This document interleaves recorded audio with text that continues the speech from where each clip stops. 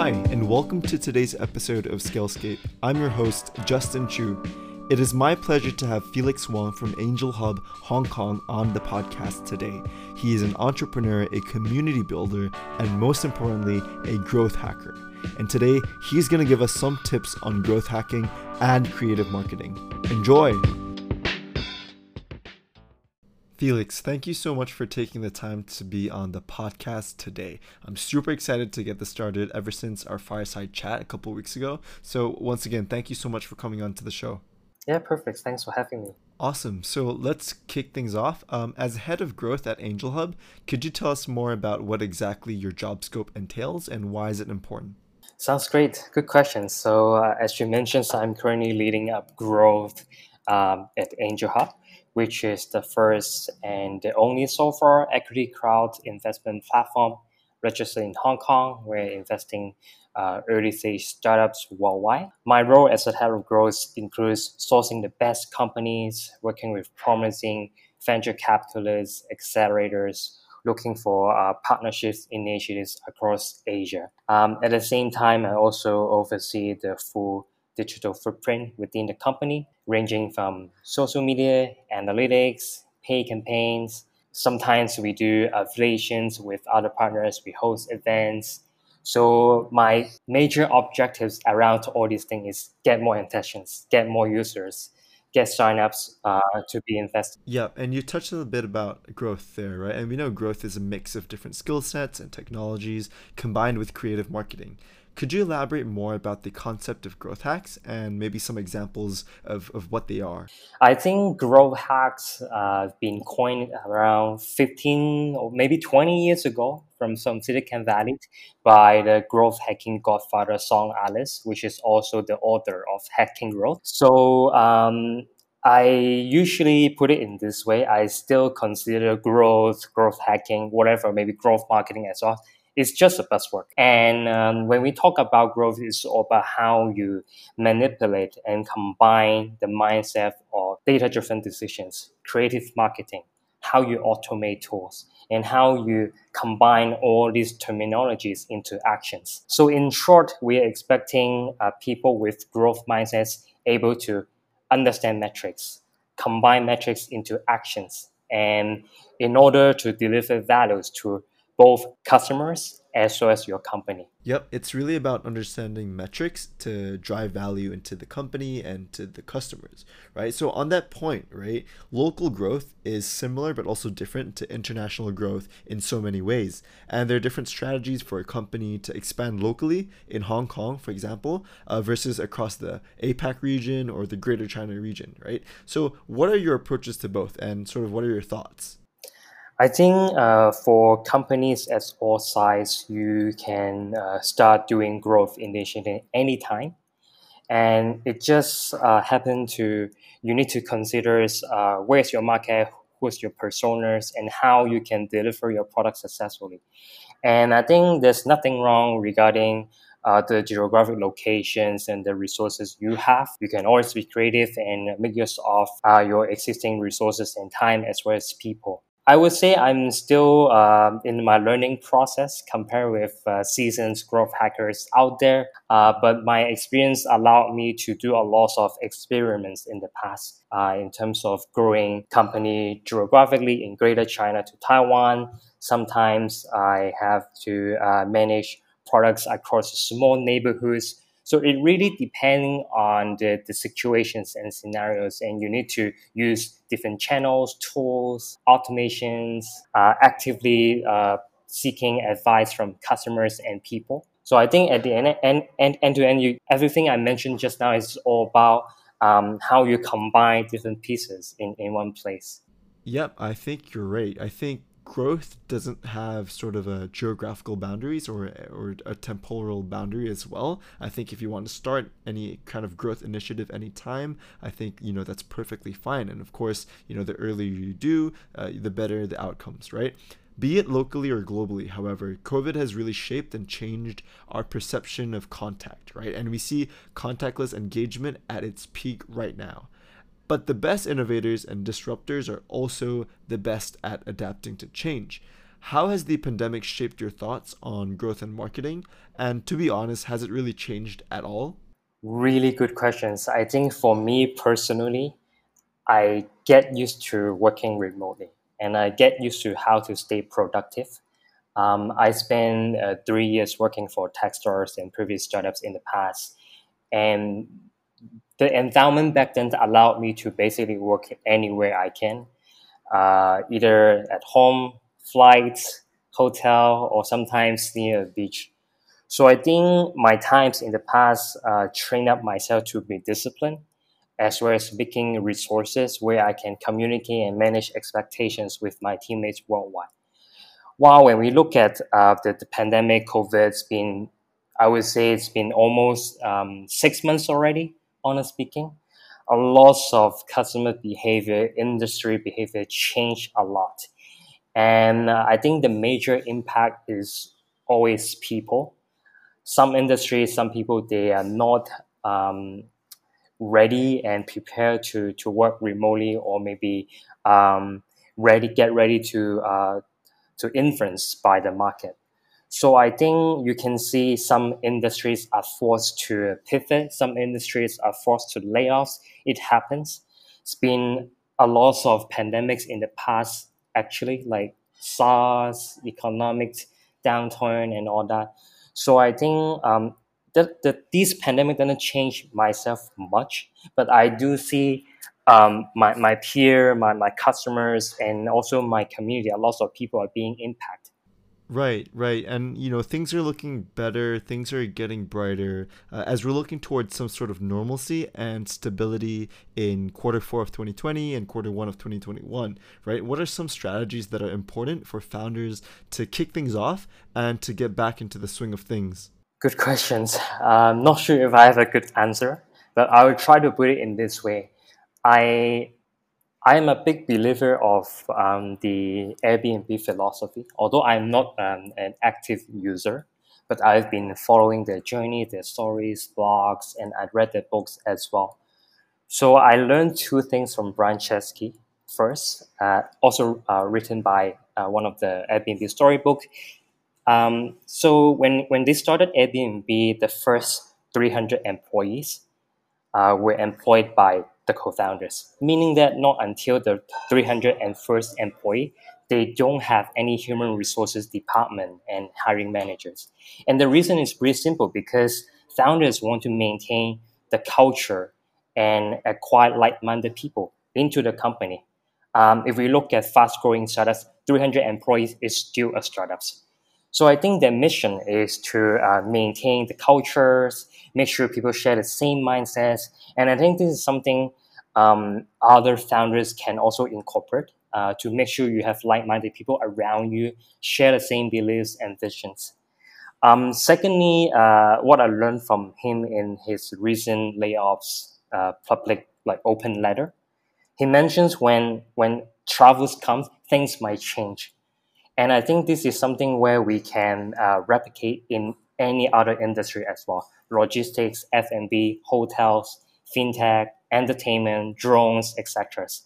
So I think one of the big missions of the founder is make sure you remain your value proposition unchanged, but to get ready of many different external pressures from the market, from your customers, because startups need to change, market might change as well. So as a founder, you need to adopt a super fast pace.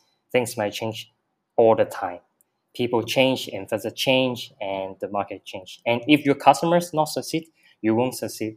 So I think this mindset is really important. I think you hit the nail on the head. You're saying adaptability to change is fundamental to success. I really couldn't agree more, Felix. You did bring up Airbnb though, so I guess we can talk a little bit about that. I'm sure their little story about them and their competitors Wimdu, right? And actually, Airbnb's aggressive market expansion and growth into Europe ultimately dominated the global market, right? And basically trampled all over Wimdu. And the point that I'm trying to get at is, what are the key ingredients behind growth, and how exactly can you drive this kind of exponential growth? Wow, interesting. So I usually separate my day-to-day tasks in this way. There's a playbook in growth. A lot of growth marketers might follow, which is the funnel approach, all the way from how we create awareness for a product or a brand, attract customers, activate your users, and keep ensuring your customer come back, and figure out if there's a way your existing customers can bring your story outside and eventually convert all these people into paying users. And we call this growth funnel. So I separate my day-to-day and weekly tasks in this way. Maybe, for example, on Monday, I look at how to create awareness for my company. On Tuesday, I look at how I can activate my users, for example. So I think separating this segment and make sure you identify a success metrics to measure every single activity for your marketing approach, product improvement, new experiments would be really crucial. So you need to understand what the success looks like and how do you celebrate failure as well. Because when we look at growth, we are not just talking about growth, but we also celebrate why a product couldn't get attentions. Once we understand, we can quickly switch from point A to point B, try other experiments, use other tools, etc.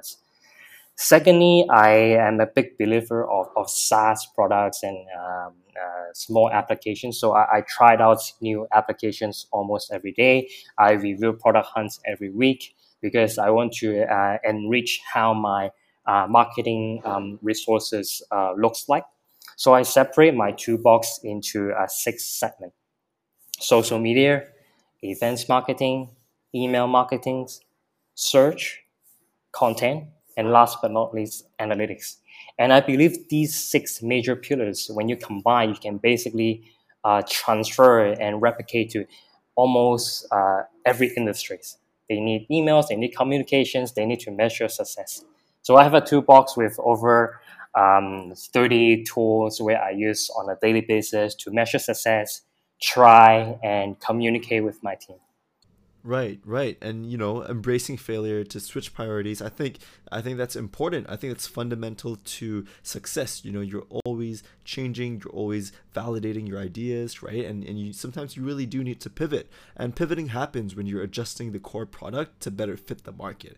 And to be very honest, it can be super difficult when you have this really awesome idea, but you're finding that you're hitting walls and you don't really want to change, right? But so how do you think founders can better navigate this and be more open to change? I think first of all, it's really hard to define what does awesome ideas actually means.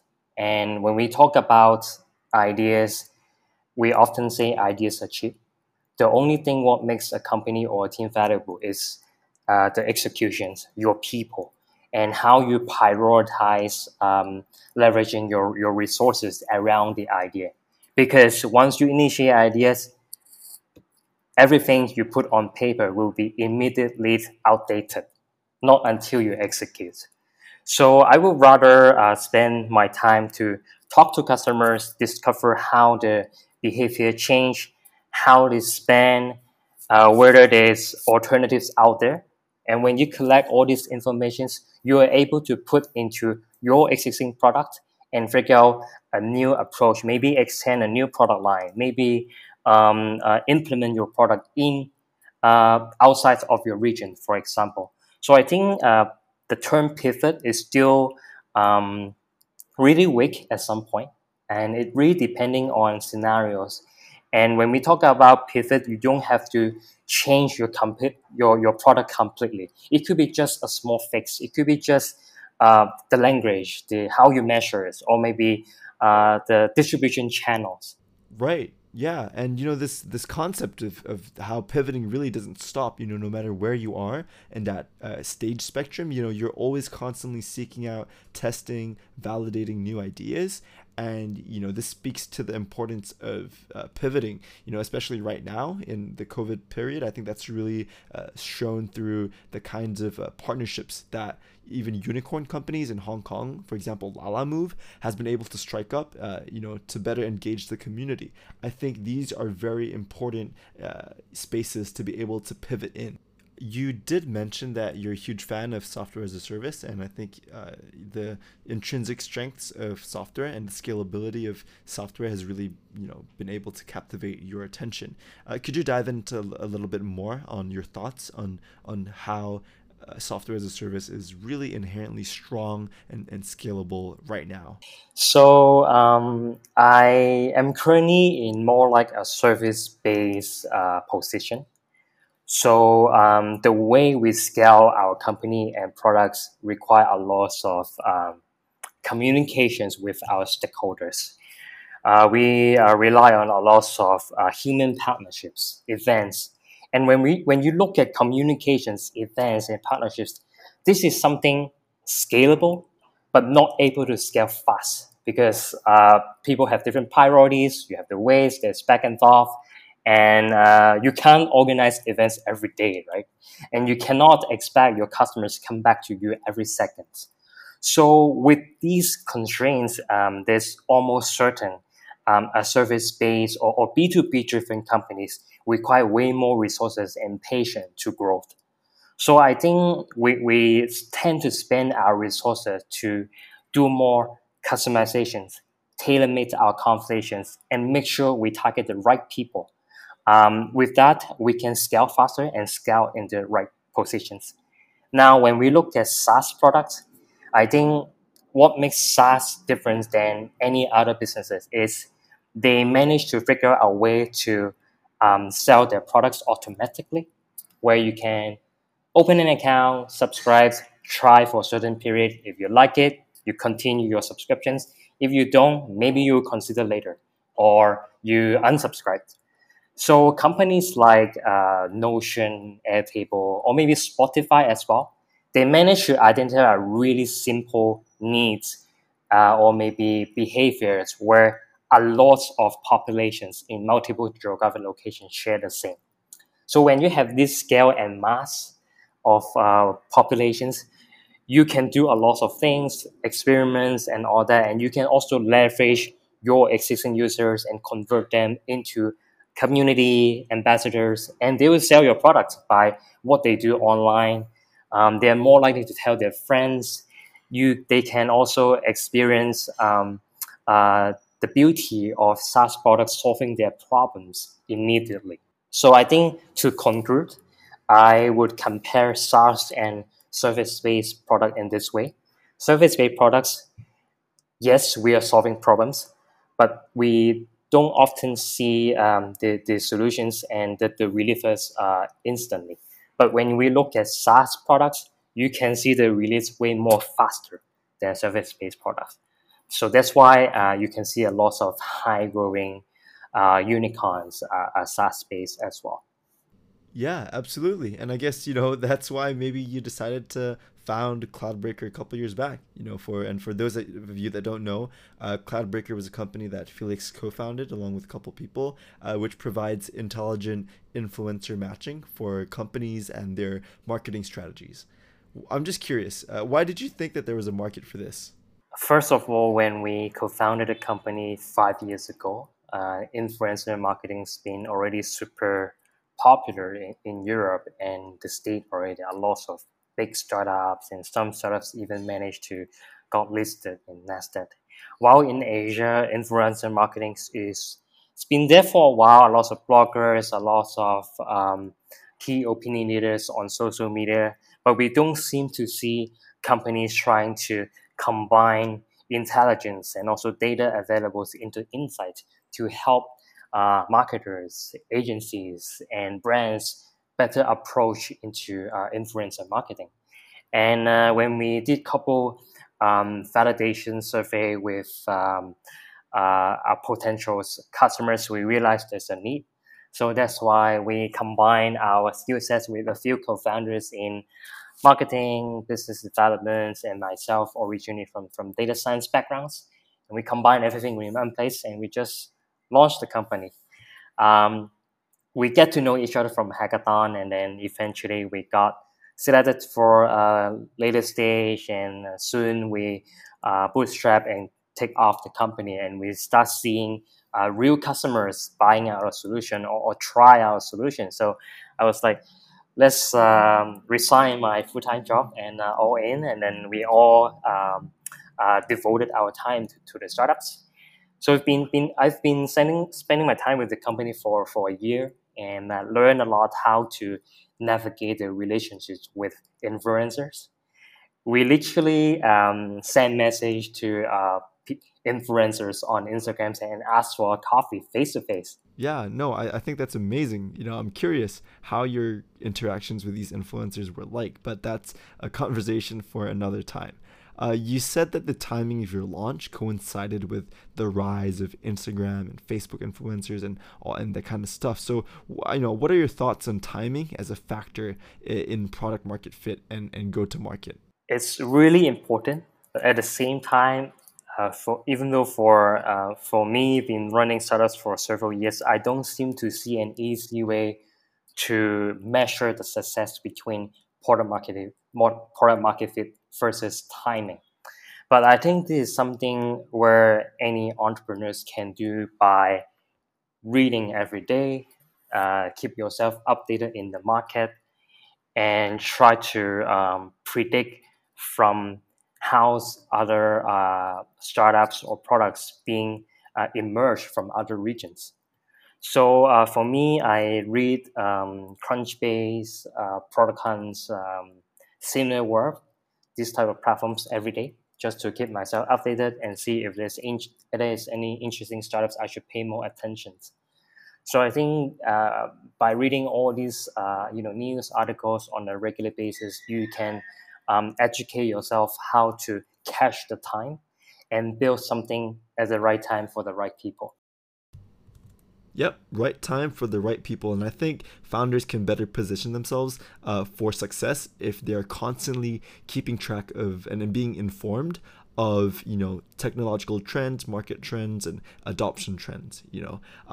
Couldn't agree more, Felix. Great points. I do want to end things by asking you, because there's so much marketing technology available in the startup ecosystem right now, everything from SEO and keywords to content marketing. What are the top 3 tools in your growth marketing toolbox right now? I think my top 3 tools are not marketing related directly, but instead some productivity oriented tools that allows me and my team to work efficiently and more effective. And my first tools goes to Todoist. So it's basically I include all my personal, business, and passion projects tasks into Todoist to automate my performance. Secondly, I use a lot of Airtable to curate database, customize CRM, and sometimes I integrate with other marketing solutions to make our life easier, such as HubSpot, Zapier, and all that. And third, my favorite resource and platform goes to LinkedIn. And I think people might compare LinkedIn with other social media channels, but I would say LinkedIn is also a good platform for either B2C or B2B SaaS service-based businesses, either individually or on behalf of a company. And I think there's more and more users opt in LinkedIn nowadays, and you can see high quality content companies, they distribute their products, they make announcements, and they even do live stream on LinkedIn. So I think it's kind of like a hybrid platform of business, marketing, and relationship building. What a way to wrap up our podcast today. Thank you so much, Felix, for giving us such invaluable insight and actionable strategies. That was so much value add for our community, and I'm looking forward to talking to you again. So thank you so much. Yeah, definitely. My pleasure. I hope you enjoyed this episode of Scalescape today with Felix. If you would like to engage with the content of the podcast more, check out medium.com/@Scalescape for show notes and resources. That's medium.com/@Scalescape. I'll see you next week.